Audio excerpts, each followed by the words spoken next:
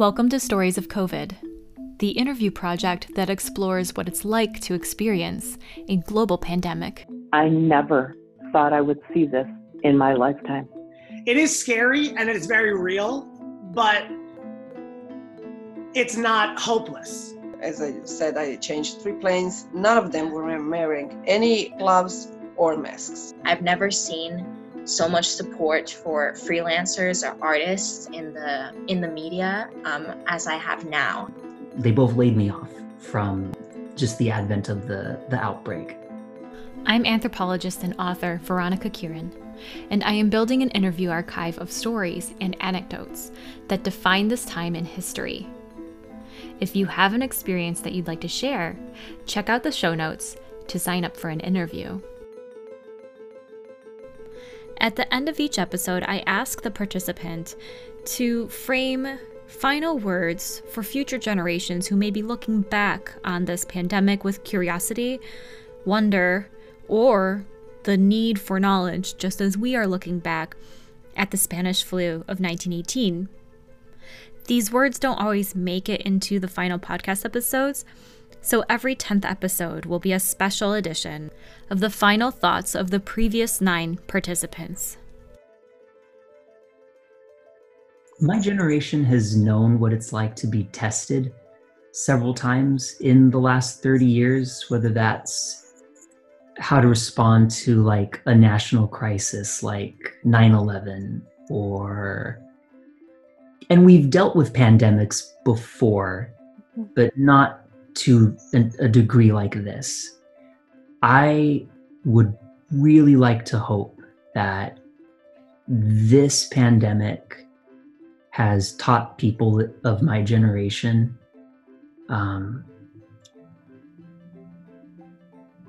what resilience looks like in community and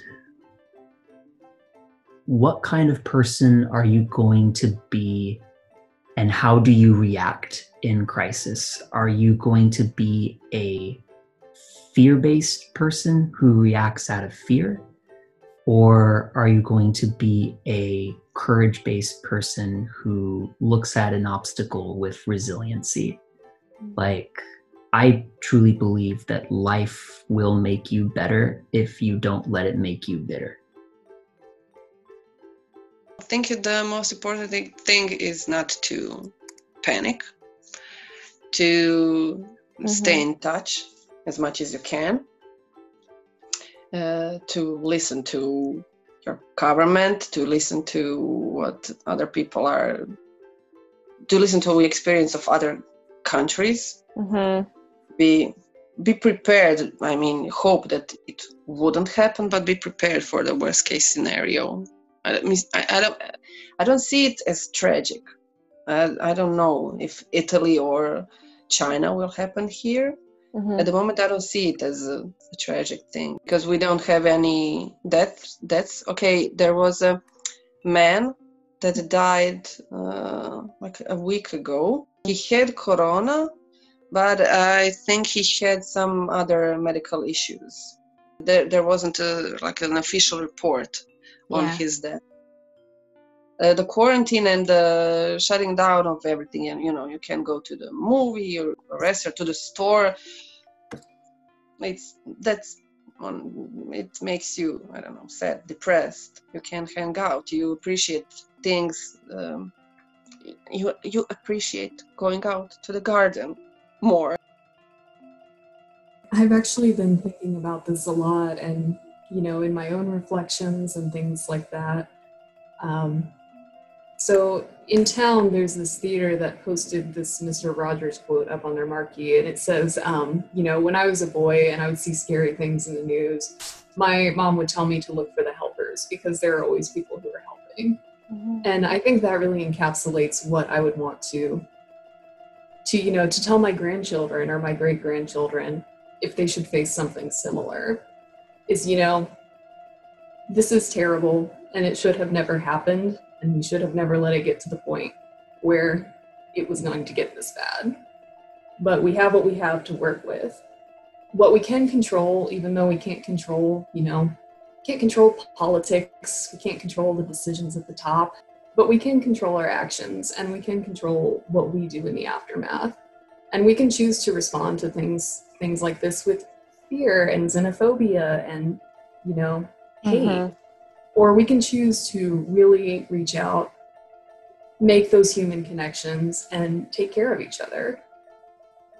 If this pandemic has taught me anything, it's that like all of those things that we kind of root our lives around, like work and school and, gyms and salons, like none of that matters, and all of that can go away. At the end of the day, it's your family and it's the people you love who are going to matter. And you do have the power to take care of yourself and to take care of your community and the people you love. And that's always a power that they have.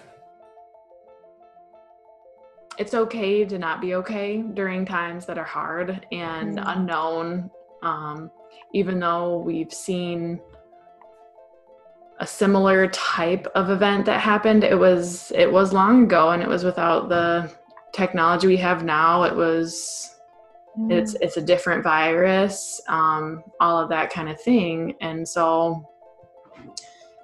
without global social media and media in general, where you see everything, that can be crazy. But it's okay to also take a break from reading things and consuming things online or in the news, or you can say, I don't want to talk about this for the next hour or something. That's okay. It doesn't mean that you are disconnecting from it. It just means that you're making sure to make time for other things that are just as important in your life as well. And that, keep reaching out to your people. They're still there, just in a different way. And community is also a huge part of the human connection, socially, mentally, emotionally, physically. I know people can't really touch each other right now, but if you live with someone, it's okay. It's good to stay positive, but don't let that be like, I gotta stay positive and then repress the emotions. It's okay to feel negative things during a negative time. You just don't want it to consume you as much as you wouldn't want toxic positivity to repress you. So just let yourself be, and it's okay. I mean, the only thing, like the one thing that I've really, really been focusing on for myself, like I'm an incredibly optimistic person. I'm a centered person, calm, collected. And it's interesting because the reason that even in a time like this, like I definitely still have my trigger moments, but overall, one of the reasons that I am able to not react, I have worked so hard to find that calm and that center within myself. Ultimately, it's going to be okay. Like one of my friends told me, because I insist on it, I would encourage people to explore that for themselves when they're not in a situation like this, because then that automatically becomes their default, is to be the calm, centered, moving forward, non-reactive person. But in my mind too, like this is an incredible time to break everything down and see what we really should be doing or have to be doing, instead of just taking like whatever those standardized normals were and deciding what they are for ourselves, and really getting curious around that piece, and then using it for a time to be just really creative and innovative. This is going to pivot so many things, and there's nothing wrong with pivoting. A lot of people aren't open to it because they're scared. Like this is a space and a time where, we can be dictated by fear and just trying to get through, or you can really look at it and say, okay, what new standards could we create out of this, whether that's a personal, professional, overall society, whatever it is. Like what do we want to be the new norm, and let's do it. I can't imagine how this is going to affect people that make it through this crisis and say, I lost. I mean, I live simple, and I don't have a lot, and I treasure what I have. But people that are in a position that they may lose things, or they may lose people, I think we're going to look back on this time period And so many people are going to say, I lost this, or I lost this person. Ever think that would happen in my lifetime? It's a war. It is definitely a war.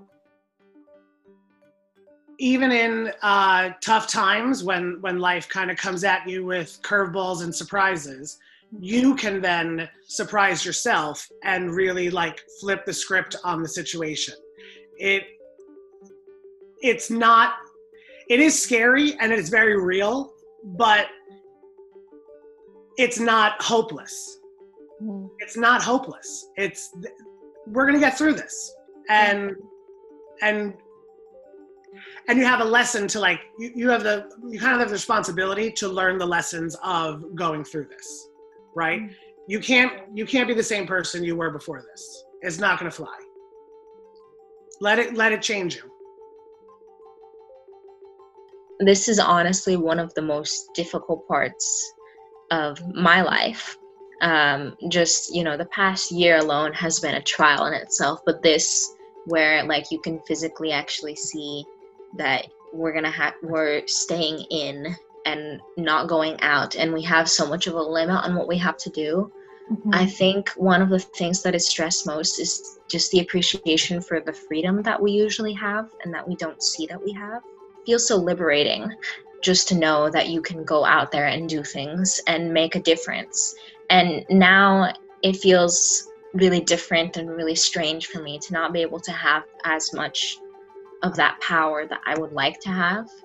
But I think when my kids and grandkids ask me about this, it'd be more about being grateful and knowing that we have so much, and that even though things are difficult and, I feel depressed and dealing with that anxiety almost daily, things do get better, and we can always find people who will support us, like my family, and people who will be there for us and will be willing to, just be there. I think that the main takeaway that I would want anybody to get from this would be, when something like this is happening, look for a trustworthy source, because in times like these, there will always be people who are focused on doing something good. This is a time where other people are maybe looking to help others, and while other people may want to take advantage. And then there are also people that may not just want to listen, not stay at home, not listen to the guidelines that are set in place for other people's safety. What I would want people to learn is to know your facts and listen when people are trying to give you a message that is important to the safety of other people around you and you yourself. Do your best to adhere to those rules. Do your best to help other people. Do what you can. Even if it is just washing your hands and staying at home.